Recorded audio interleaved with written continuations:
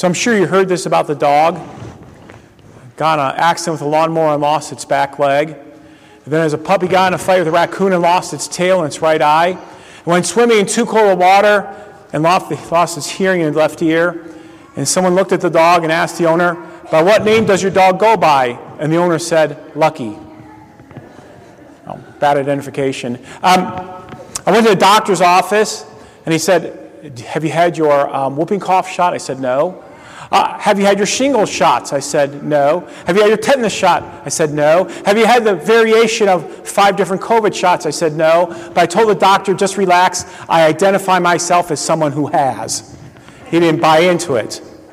Now, likewise, my taxes are due April 15th. I'm not going to file them, but I'm sure that in May or June I'm going to get a nasty letter from the IRS. My response is, I identify myself as someone who has sent in my forms, someone who's applied. Never mind, okay?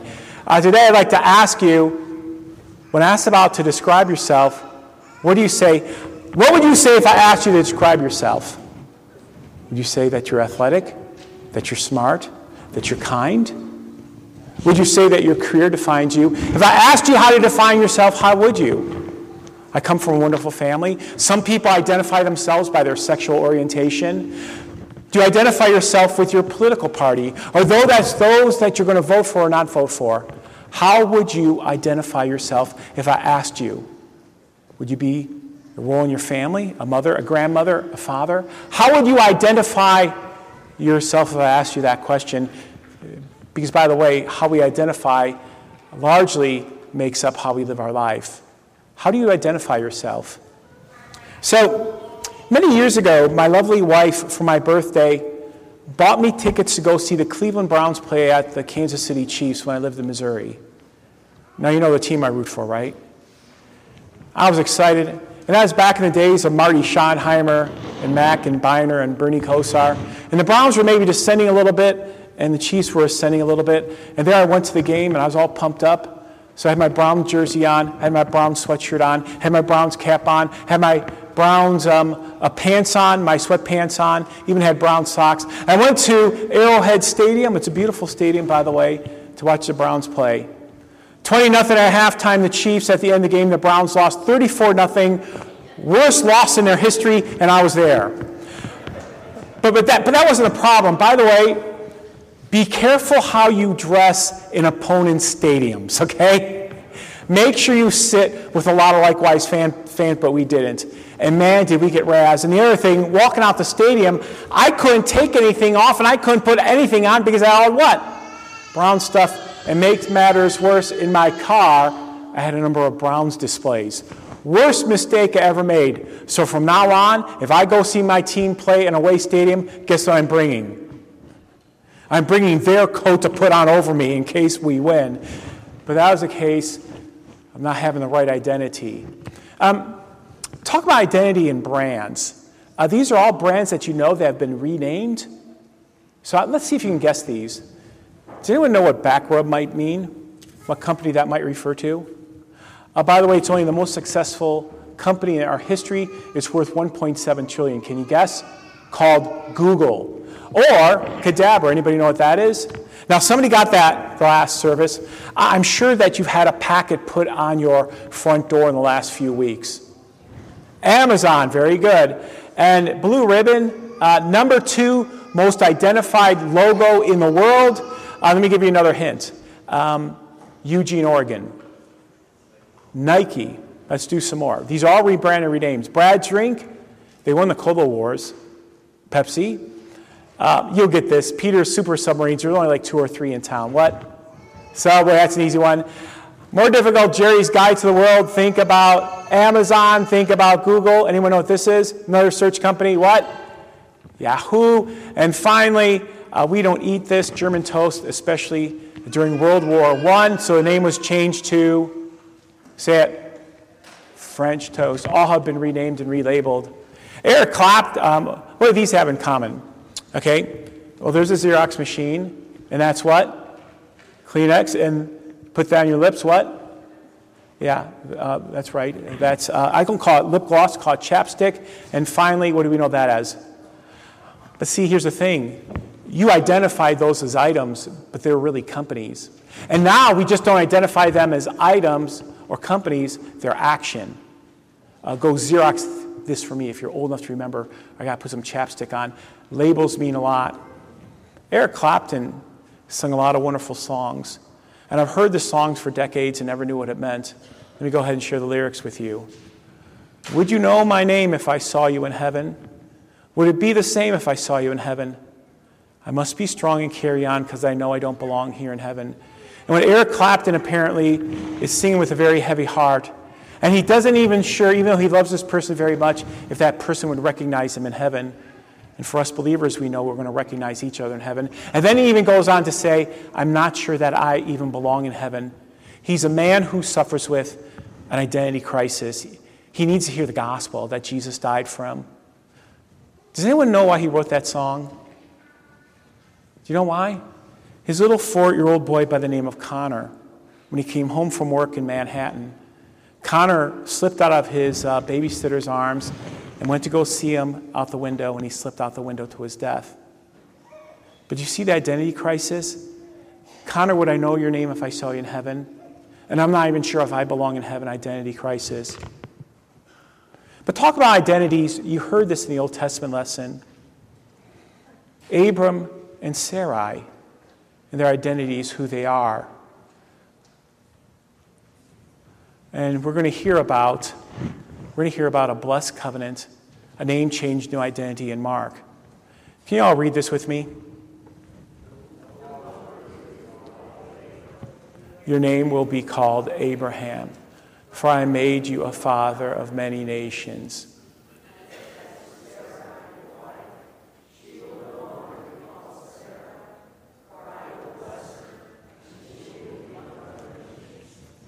And we don't know Abram, we know Abraham. We don't know Sarai, we know Sarah. But what we do know is that God made a promise to Abram, the idol worshiper, the pagan, that all nations would be blessed by him and his covenant. And you and I believers sit here today because of that. And then God said, I'm going to bless you so much. I'm going to fortify this covenant, this promise that I'm going to change your name to Abraham. Your brand's going to change. Your identity is going to change to be a father of many nations. And for you, Sarai, I'm going to change your brand. I'm going to change your name, and you'll be the mother of many nations. Do you remember God told Abram, walk out the tent, and your descendants will be as many as the stars in the sky, or as many as the sands in the sea below. And I will give you a new identity, and from that identity will come the Messiah. And from that Messiah comes you and I, believers, who belong to that covenant and that promise. Name changes a new identity. If we read the book of Genesis, God changes his name. When he creates, he is Elohim, the mighty one. When he relates to people, he is Yahweh, God. But here in his covenant, with his mercy and grace, he's known as El Shaddai. I'm sure you've heard of Amy Grant's song, El Shaddai, El Shaddai. See, God changes his name. He rebrands himself for the God purposes. And Jacob, the deceiver, is now known as Israel. And we can go back to Saul in the New Testament, the murderer, to Paul the servant. They're rebranded and renamed for the task that they are given. Now, you don't have to raise your hand. You ever sung that song before? Father Abraham. You know what I mean? And sometimes if you're a teacher, you like to sing with the kids because they get moving and stuff. It's easy to learn. You move your right arm, left arm, and you turn around and you do all that. And it seems to be a song in which our kids can blow off some energy and sound yet religious. But that song is probably far more religious than any of us would care to matter. Because when we say that Abraham is our father, we are saying that we are part of the covenant of Abraham, the father of many nations, and Sarai, the mother of many nations. Father Abraham had many sons had Father Abraham, but I'm a girl. The promise is still for you. And then we say this, and I am what? One of them.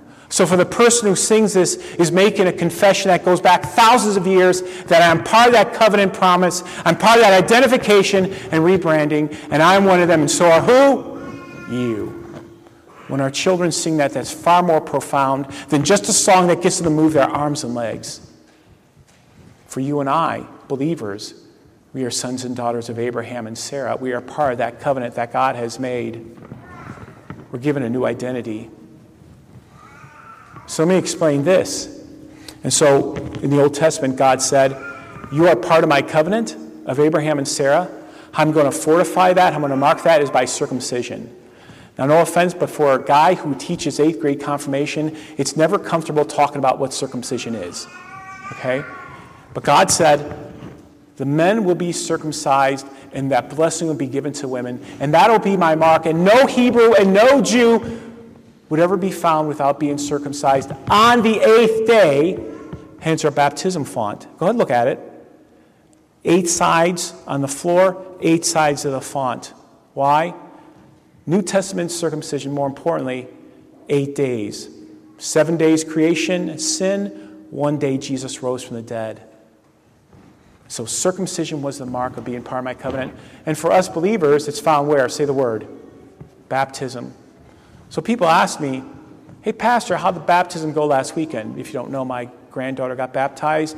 Winifred Faith Eckhoff. Instead, Pastor Anderson didn't use a shell like I used. He used his hand. Same covenant promise. Now in the New Testament, it's baptism. A covenant relationship with God, that we're one of his children, given and sealed in baptism. Read this with me. You, Christ, who is the power and authority. In him you were also circumcised, in putting off the sinful nature, not with a circumcision done by hands, but done by Christ, having been buried with him in baptism, and raised with him through the faith in the power of God, who raised him from the dead. So in baptism, it's a circumcision of the soul, united to Christ's death and resurrection. Sometimes people ask, why do you Lutherans baptize babies? Well, why were babies circumcised in the Old Testament? Because they became part of the covenant and the promise. Same reason now. And by the way, we really can't dodge this. Baptized in whose name? Father, Son, Holy Spirit. And so last weekend, my granddaughter baptized in the name of the Father, Son, Holy Spirit. Friends in Christ, anytime the sign of the cross is made in the Father, Son, Holy Spirit, you're to be reminded of your baptism. And anytime we say, glory be to the Father, and the Son, and the Holy Spirit, you remember your what? Your baptism. And anytime there's a hymn that mentions the Trinity, Father, Son, Holy Spirit, remember your what? Baptism. That's whose name that we are baptized into. And we can't dodge this. Baptism now what?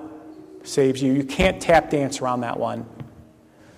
So in baptism, we're identified with Christ. In other words, friends in Christ, I'm saying our identity for us believers is now found in our baptism. Not in our career, not in our sexual orientation, not in our job, not with the friends we have or how cool we think we are. That's our identification. We've been given a new name. In our baptism liturgy, I'll look at the parents, and the liturgy says, how is this child to be named? Did anyone ever share with you the name that you were given at your baptism? I know my name. It's on my baptism certificate, Kurt Frederick Mews. So I look at the parents, and the parents will say, well, Winifred Faith Eckhoff, or Winifred, or maybe Winifred Faith. God knows who they are. But that's a name that we've given in baptism, our identity. There's other names that we give to believers. Christian, the way, the body of Christ. We're also given the name believers, also given the name saints. Let me stop there. So last week I'm walking through the school and I go into a preschool and somebody asked me, Pastor Mews, do you Lutherans have saints? I said, yeah. Well, how does one become a saint in the Lutheran Church? Well, they're sort of referring to the Roman Catholic. You know, in the Roman Catholic Church, if you live an exemplary life, you go above and beyond like Mother Teresa. I mean, if the councils and the Pope, you'll become sainted. But for us, we believers are saints. You believe you're forgiven, you're a saint. Now, I know it might sound odd, Saint Kurt, or Saint Bill, or Saint Ed, or Saint Susie, or whoever. In the Greek, saint means agios, holy ones. So yeah, we Lutherans have saints. Anyone who what? Believes and is forgiven is a saint. Brothers and sisters in Christ, the elect. That's the name we use, believers go by. Hallowed be thy name. Do you hear about the kid who went to Sunday school? He came home and said, Mom, we learned about God. Oh yeah, what did Mom say? We learned that God's name is Henry. And Mother looked at her son, said, where'd you get that from? Well, we learned to pray, Our Father art in heaven, Henry be thy name. No, it's not that, okay. Hallowed be thy name. That's not God's name. That's how we live our life. Let me go ahead and have you read with me from the small catechism. Can you do that? God's. And we as the children of God lead holy lives according to it. Help us do this, dear Father in heaven. When we live lives of kindness and generosity and respect and tact, we live lives of graciousness and warmth. We live lives of obedience. That's hallowing God's name. We live lives of reverent faith and worship. We hallow God's name. We hallow God's name by the faithful, fruitful lives we live. We adore God's name. Hence, our church and school, how we live our lives, hallows God's name. How we present ourselves, hallows God's name. And this is the name and identity for our lives, our church, for our school. And you heard the children sing, "This little light of mine, let it shine," hallow God's name for our ministries. So how about this for a closing thought? I think it'll summarize things well. Read it with me.